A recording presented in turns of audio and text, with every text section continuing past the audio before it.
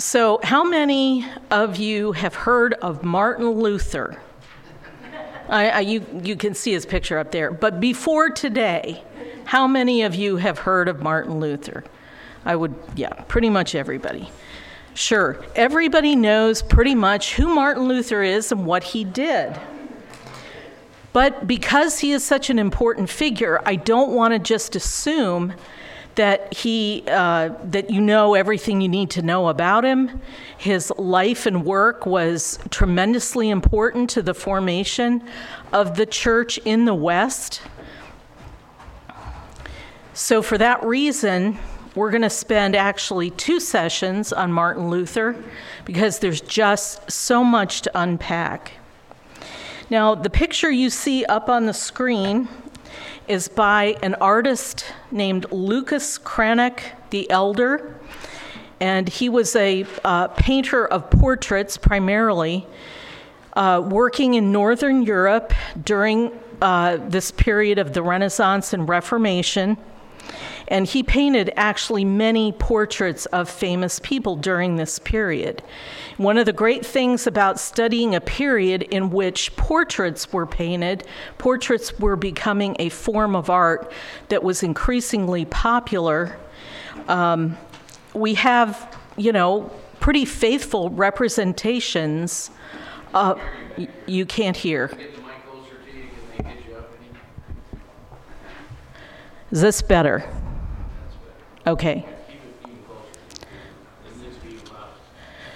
Okay. So Lucas Cranach the Elder painted this portrait of Luther when Luther was about 46 years old.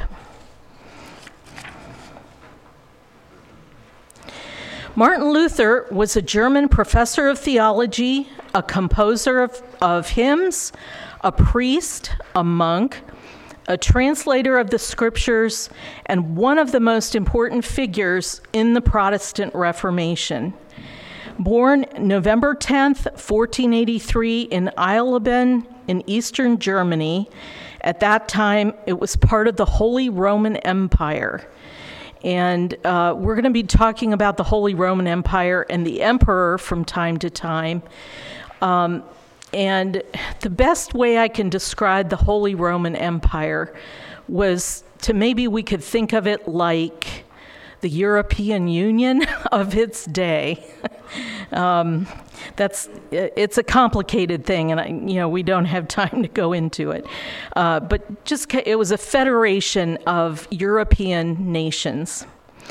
Luther's parents were Hans and Margaret Luther. And Hans was employed in copper mining, and Martin was the oldest child. And as the oldest child and being a son, there were a lot of hopes and expectations put upon him by his parents, as many people did. So Hans was determined that Martin Luther would be educated, and he had dreams of Martin becoming a lawyer. And if Martin had become a lawyer and had obtained favor from high political figures like princes and bishops in Eastern Germany, he probably would have been very prosperous and would have been able to take care of his parents and other family members in their old age. Martin received his preparatory education in what were known as Latin schools in Mansfield and Magdeburg. And again, this is in what is today the eastern part of Germany. These schools educated students in what was known as the trivium, 3 subjects that were considered extremely important: grammar, rhetoric, and logic. In 1501, the 17-year-old Luther enrolled in the University of Erfurt. Luther later described this university as a beer house and a whorehouse. And if you know anything about Martin Luther, he was very plain-spoken. He expressed his mind without reservation. Luther received his master's degree from Erfurt in 1505, and Luther began studying law, but soon dropped out. On July 2nd, 1505, while returning to university from a trip to visit his family, he was on horseback riding through the countryside. A lightning bolt struck him or near him during a thunderstorm. Later telling his father that being terrified of death and divine judgment, he cried out, "Help, St. Anne, I will become a monk." He figured God spared his life, so he owed something to God. St. Anne was the mother of the Virgin Mary, and she was considered the patron saint of miners in Germany. And Martin came to view his cry for help that day as a vow that he could never break. So here we have a portrait of the younger Martin Luther, and this is from about the time in which he entered the monastery. He left the university at Erfurt, sold his books, and entered St. Augustine's monastery in Erfurt on July 17th, 1505. Now, just because he was no longer formally enrolled in the university and had become a monk, there was still in that day a close connection between the universities and the monasteries. So later, Luther would go back to being a teacher in universities. Luther dedicated himself to the Augustinian order, devoting himself to fasting, long hours in prayer, pilgrimages, and frequent confession. One confession session with his confessor, a man by the name of Staupitz, lasted 6 hours.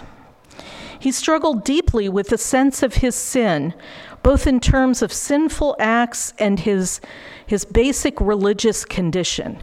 He knew that he was both a sinner and sinful, a committer of sins. He was often in despair about the condition of his soul, and he struggled deeply with depression. Later scholars have basically assessed Luther as being very depressed during this period. When Luther was in the University of Erfurt, he had 2 teachers that had a great influence on his thinking. Bartholomäus von Usingen and Jodocus Trudfeder instructed Luther in the philosophy of the ancient Greek thinker Aristotle. However, Luther hated Aristotle.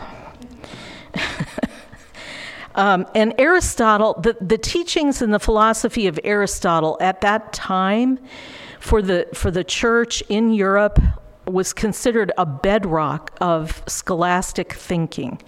Many of the great pillars of the, we would today call it the Catholic Church, the Roman Catholic Church, they would have just thought of themselves as being part of the church.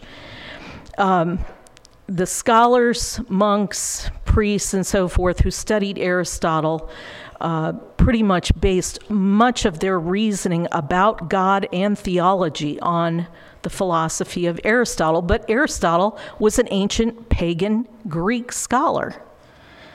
So you can see there, this leaves open some possibility of problems.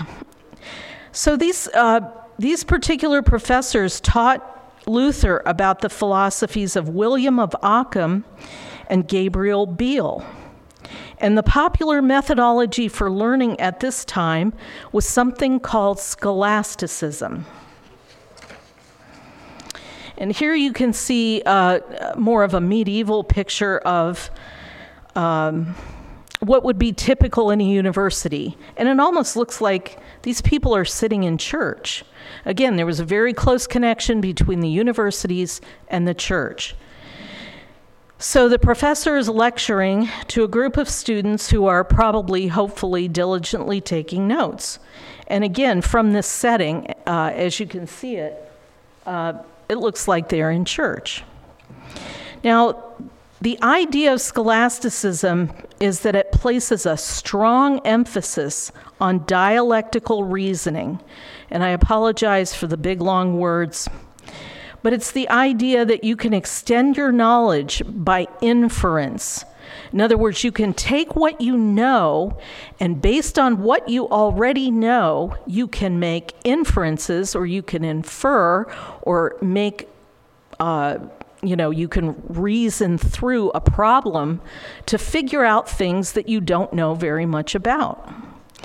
And you can also find a way to resolve contradictions. So in the classroom and in writing, it often takes the form of an explicit disputation. And the word disputation comes from dispute. And what's involved in a dispute? You have two sides who are arguing different points of view on a topic. And in a lot of ways, this process is similar to what students do today in a debate club in high school or college. So this approach to learning is really not all that unfamiliar to those of us today. How many of us have engaged in disputes with, hopefully they were friendly, with people we know, discussing a topic? Maybe you have one point of view, your friend has a different point of view. You discuss it, you present your points of view, and then you reason through to either saying, yes, one person's point of view is correct, or no, it's not, or possibly there's what's called a synthesis. In other words, you both come to an agreement that maybe things aren't quite how you framed them when you began the argument. So in this disputation process, a topic was drawn from the tradition and is opened in the form of a question. Opponents' responses are given, a counter-proposal is argued, and opponents' arguments are rebutted. And in some ways, this is not all that different than what occurs in a court of law in a trial. In this way, it is thought that a student can gain knowledge and understanding through a process that essentially lies on man's reasoning abilities. In other words, we can know things, ideas, concepts are true by going through a disputation process, and we can refine our knowledge and come to a better understanding of the world in which we live and philosophy and so on. So there were some important scholastic thinkers, or schoolmen, they were called schoolmen, with whom Luther was familiar. And these included William of Ockham, who was, in his own way, something of a reformer in scholastic thinking. The picture up on the screen is from a stained glass window in an English church. William of Ockham was an English Franciscan friar or monk. He was a scholastic philosopher and theologian who lived almost, say, 200 years before Luther. William of Ockham championed faith, since only faith gives us access to theological truths. The ways of God are not open to reason, for God has freely chosen to create a world and establish a way of salvation within it, apart from any necessary laws that human logic or rationality can uncover. So William of Ockham was taking a very different perspective.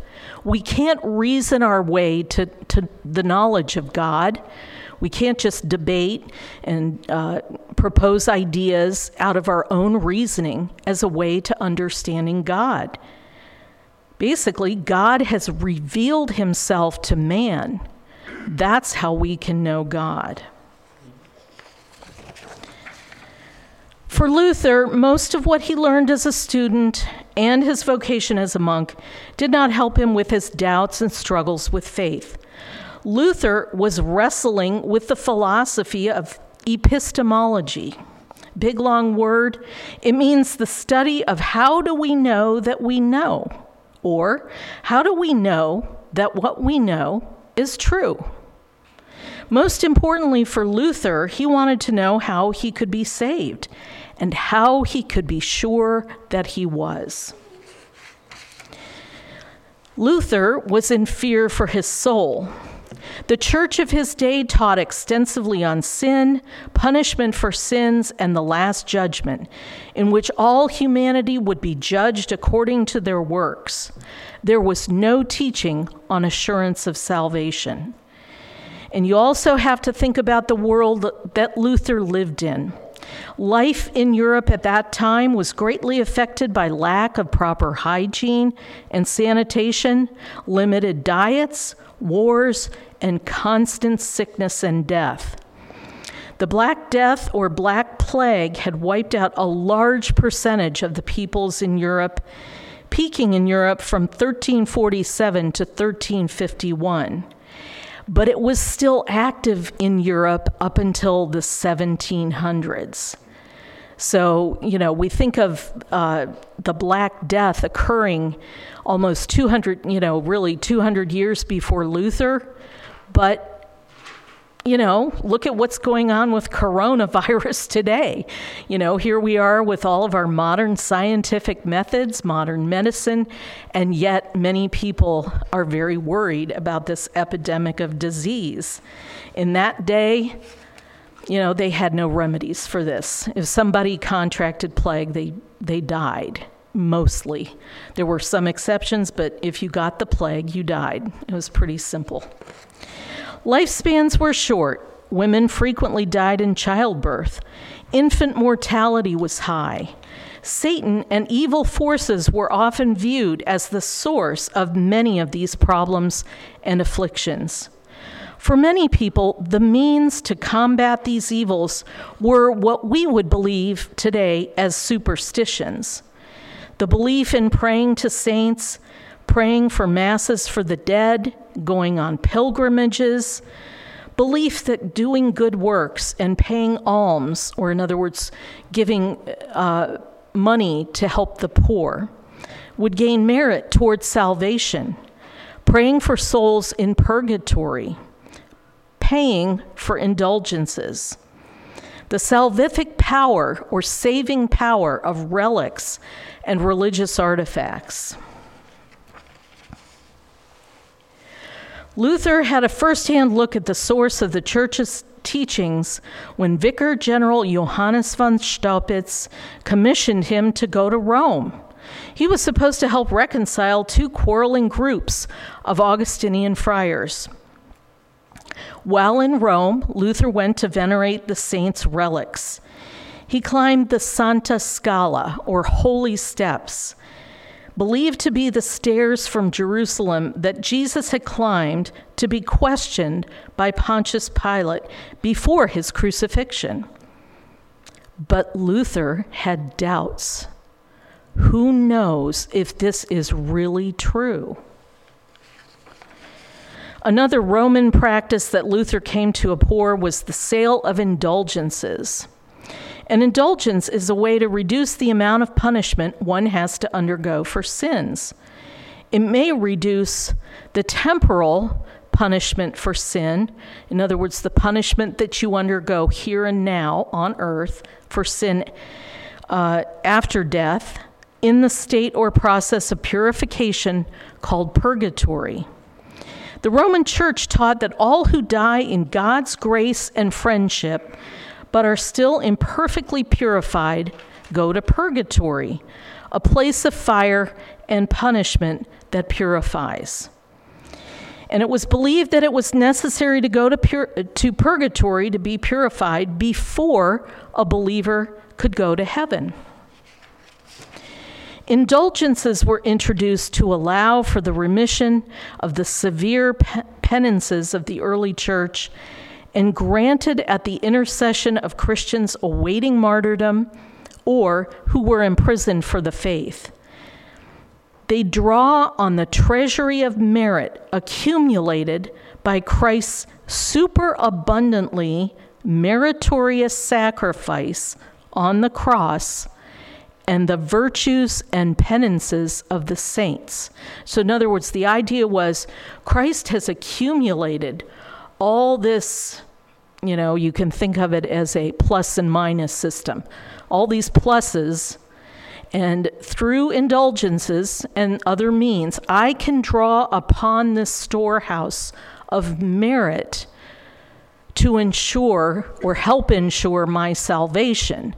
Now, in a system like this, the question becomes, how many plus marks on my account do I need to have so that I can get through purgatory quickly, so that I can get to heaven faster? No one really knows. So indulgences are granted for specific good works and prayers in proportion to the devotion with which those good works are performed or prayers recited. Okay, so again, it's a system of pluses and minuses. Have I been devout enough? Did I perform the penance assigned to me by the priest after I made confession? Did I do it with enough devotion, enough good intention, enough faith? It's a system of works, essentially. Oops. By the late Middle Ages, the abuse of indulgences, mainly through their sale, had become a serious problem, which the church recognized but was unable to restrain effectively. It seems reasonable to think that a shortcut to accumulating merit by purchasing indulgences, along with the requirements of saying prayers and doing good works, would be a way for the church to raise a lot of money. Novel idea. Jan Hus, the Czech reformer active in the early 1400s, we've come across him before, he condemned the sale of indulgences. The scandalous conduct of the pardoners or sellers of indulgences became a problem throughout Europe.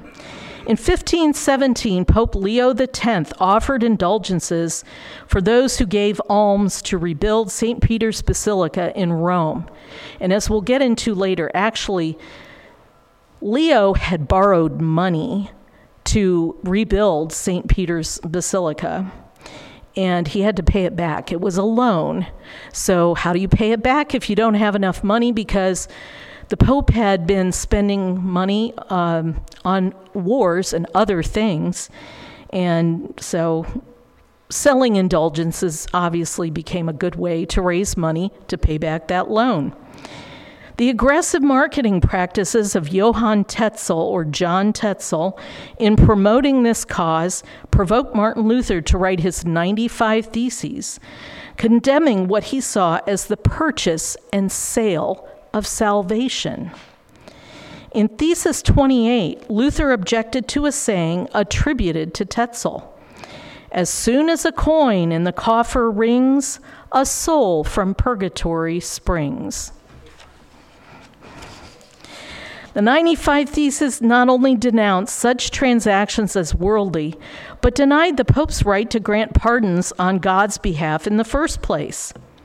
The only thing indulgences guaranteed, Luther said, was an increase in profit and greed, because the pardon of the church was in God's power alone. The 95 Theses were formally titled "The Disputation of Martin Luther on the Power and Efficacy of Indulgences," and were included in a letter to Albrecht von Brandenburg, his bishop. And Brandenburg, by the way, was also heavily invested in the sale of indulgences. And here's a woodcut or engraving from about this time, and it's showing someone selling indulgences, and the people are lining up, and the coins are rapidly being flung down. Luther said forgiveness was God's alone to grant. Those who claimed that indulgences absolved buyers from all punishments and granted them salvation were in error. Christians, he said, must not slacken in following Christ on account of such false assurances.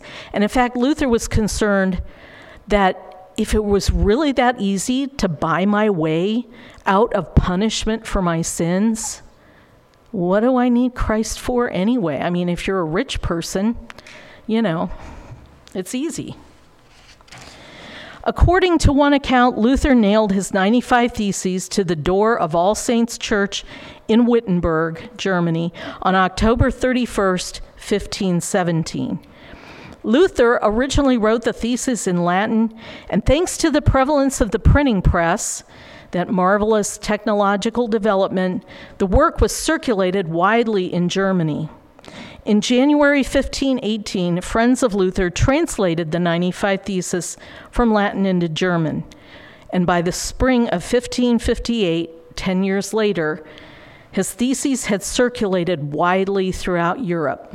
So again, thanks to the printing press, these ideas, these revolutionary, potentially revolutionary ideas could spread quite rapidly. Luther's writings circulated widely, reaching France, England, and Italy as early as 1519. Students thronged to Wittenberg to hear Luther speak. He published a short commentary on Galatians and his work on the Psalms. This early part of Luther's career was one of his most creative and productive. 3 of his best-known works were published in 1520. To the Christian Nobility of the German Nation, on the Babylonian Captivity of the Church, and on the Freedom of a Christian. From 1510 to 1520, Luther lectured on the Psalms and on the books of Hebrews, Romans, and Galatians. As he studied these portions of the Bible, again, there's that pesky Bible study cropping up again, leading people to think outside the box. This is what Bible study can do for you. So Luther studied these portions of the Bible, and he came to understand the use of terms such as penance and righteousness by the Catholic Church in new ways. He became convinced that the church was corrupt in its ways and had lost sight of what he saw as several of the central truths of Christianity. The most important for Luther was the doctrine of justification, God's act of declaring a sinner righteous by faith alone through God's grace. He began to teach that salvation or redemption is a gift of God's grace, attainable only through faith in Jesus as the Messiah, the Savior. This one firm rock, which we call the doctrine of justification, he wrote, is the chief article of the whole Christian doctrine, which comprehends the understanding of all godliness. This radical new understanding was due in part to Luther's own internal struggles and in part to his study of the Bible, begun in 1512 when he was sent to the University of Wittenberg to obtain his doctorate degree. We probably today cannot fully appreciate how radical Luther's assertion was and its implications. If salvation is by faith alone, what is the church's role in salvation? What about baptism? What about good works? Do they play any role in helping a person become saved? Even the faithful sin. What should penance for sins be, and who administers that? If God truly saves people, do they still have to go to purgatory when they die? Luther came to understand justification as entirely the work of God.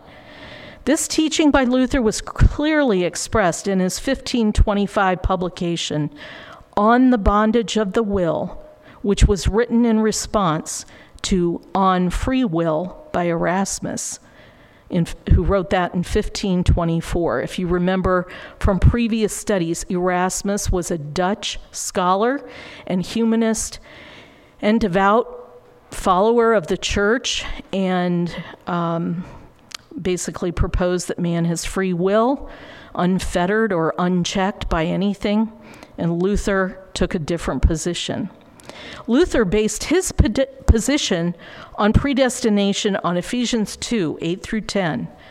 For by grace you have been saved through faith, and that not of yourselves, It is the gift of God, not of works, lest anyone should boast. For we are his workmanship, created in Christ Jesus for good works, which God prepared beforehand that we should walk in them. Against the teaching of his day that the righteous acts of believers are performed in cooperation with God, Luther wrote that Christians receive such righteousness entirely from outside of themselves. Righteousness not only comes from Christ, but actually is the righteousness of Christ imputed to Christians rather than infused into them through faith. Now, at this time throughout much of Europe, people were searching for a way to have a personal connection with God. All they had from the church was to go to Mass, make pilgrimages, venerate relics, buy indulgences, pay alms, and do penance. A lot of good works. Now, the portrait you see here is Elector Frederick the Wise, an imposing fellow, certainly. And he comes into the story about this time. Now, many people beside Luther were becoming openly anti-clerical, in other words, against the clerical hierarchy of the church. And this was in response to priestly scandals and the cynical mixing of religion, politics, and money. Now, if you can recall from some of the surveys that we did from some of the early English reformers, it was common throughout Europe for people who were high up in the secular world in terms of power and governmental authority, like princes, to buy church offices.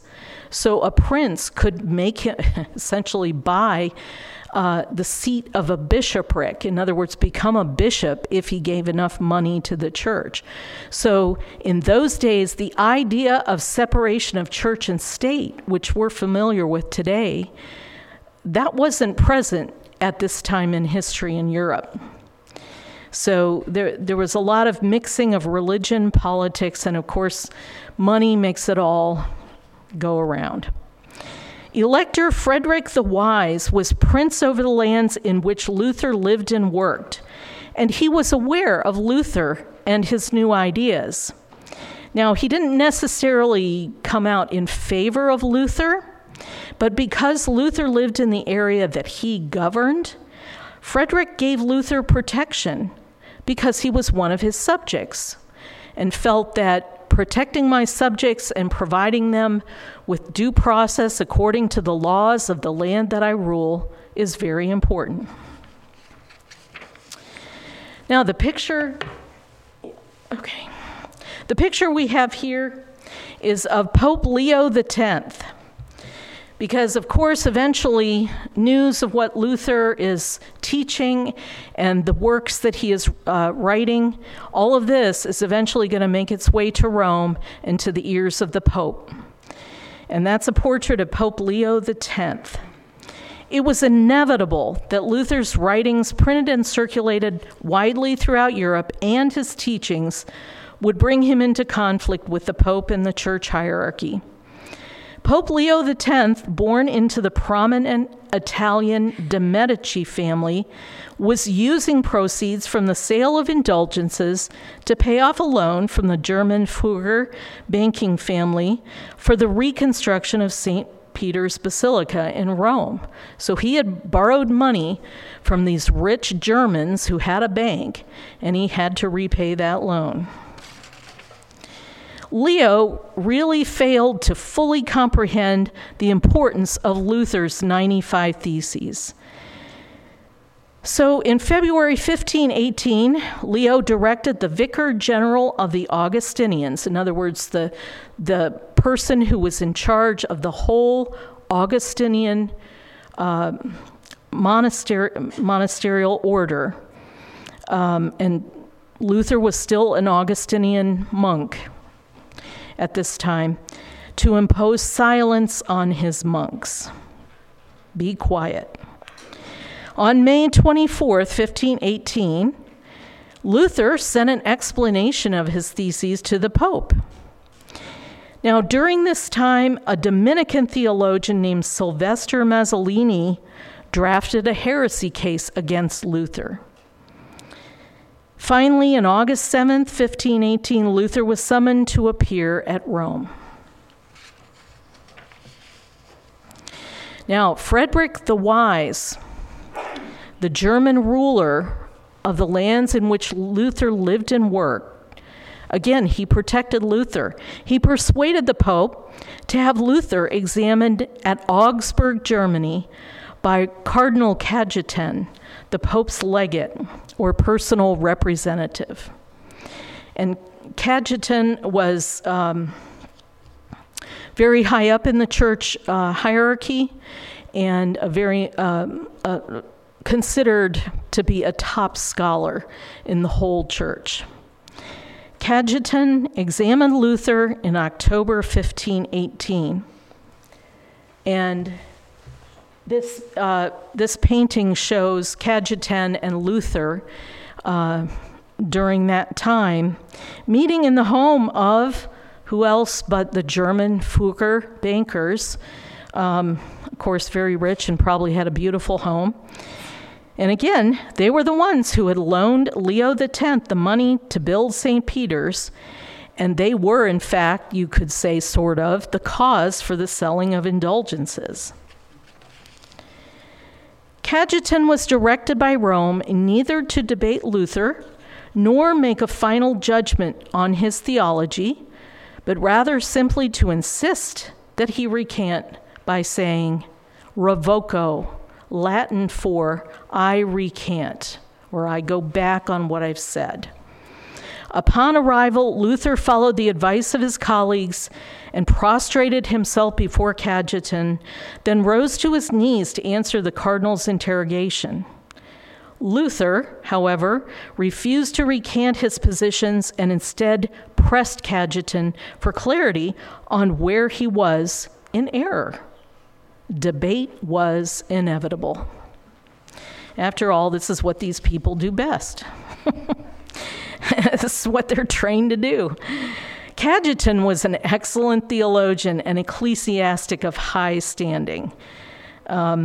He had published an extended commentary of Thomas Aquinas' Summa Theologica, which for those times you can kind of think of it as the best systematic theology that the medieval and Renaissance era church had.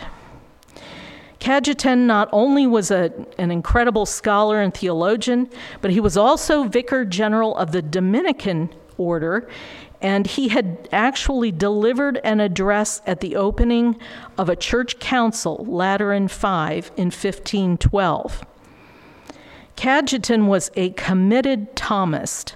A Thomist was someone who followed Thomas Aquinas and agreed with the way Aquinas approached different subjects. He had a high view of papal authority, and so the clash with Luther was inevitable. The central point of contention between Cajetan and Luther was the authority of the papacy to issue indulgences. Cajetan repeatedly cited Aquinas and the papal bull Unigenitus Dei Filius. A papal bull is basically a proclamation from the Pope. And this particular proclamation, the Latin title is translated, the only begotten Son of God. It was written by Pope Clement VI in 1343 in support of indulgences to validate his position.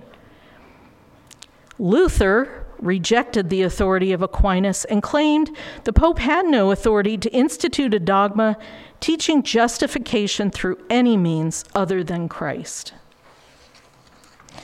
When Cajetan pressed him on the point, Luther responded that popes, councils, and theologians can all err, appealing to numerous medieval theologians and even canon law or church law in support of his argument.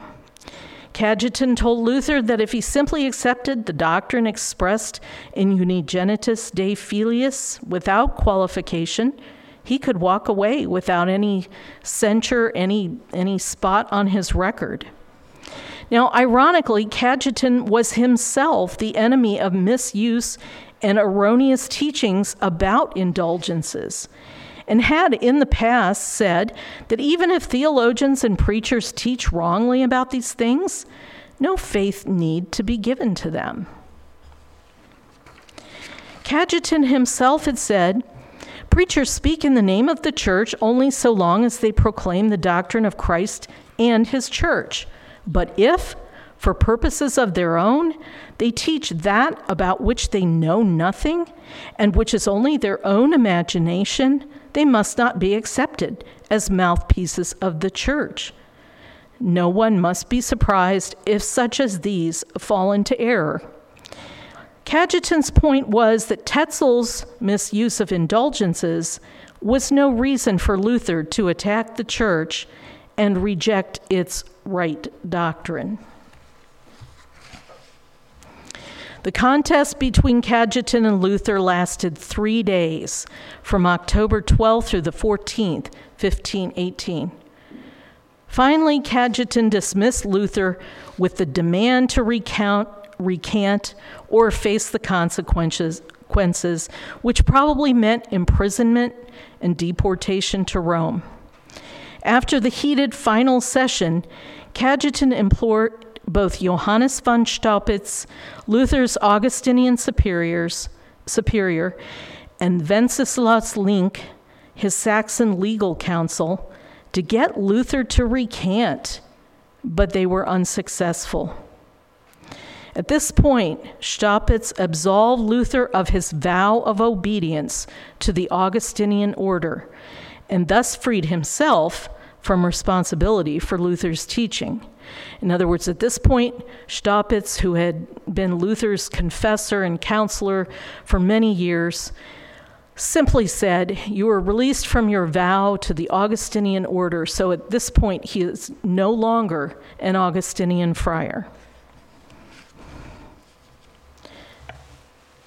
Realizing the gravity of the situation, Staupitz left the young monk with the words, "You should bear in mind, brother, that you began this in the name of Jesus Christ."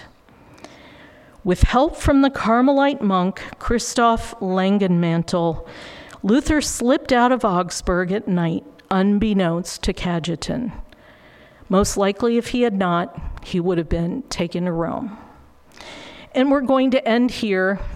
This is essentially half the story as I'm telling it. Next time, we're going to pick up from this point.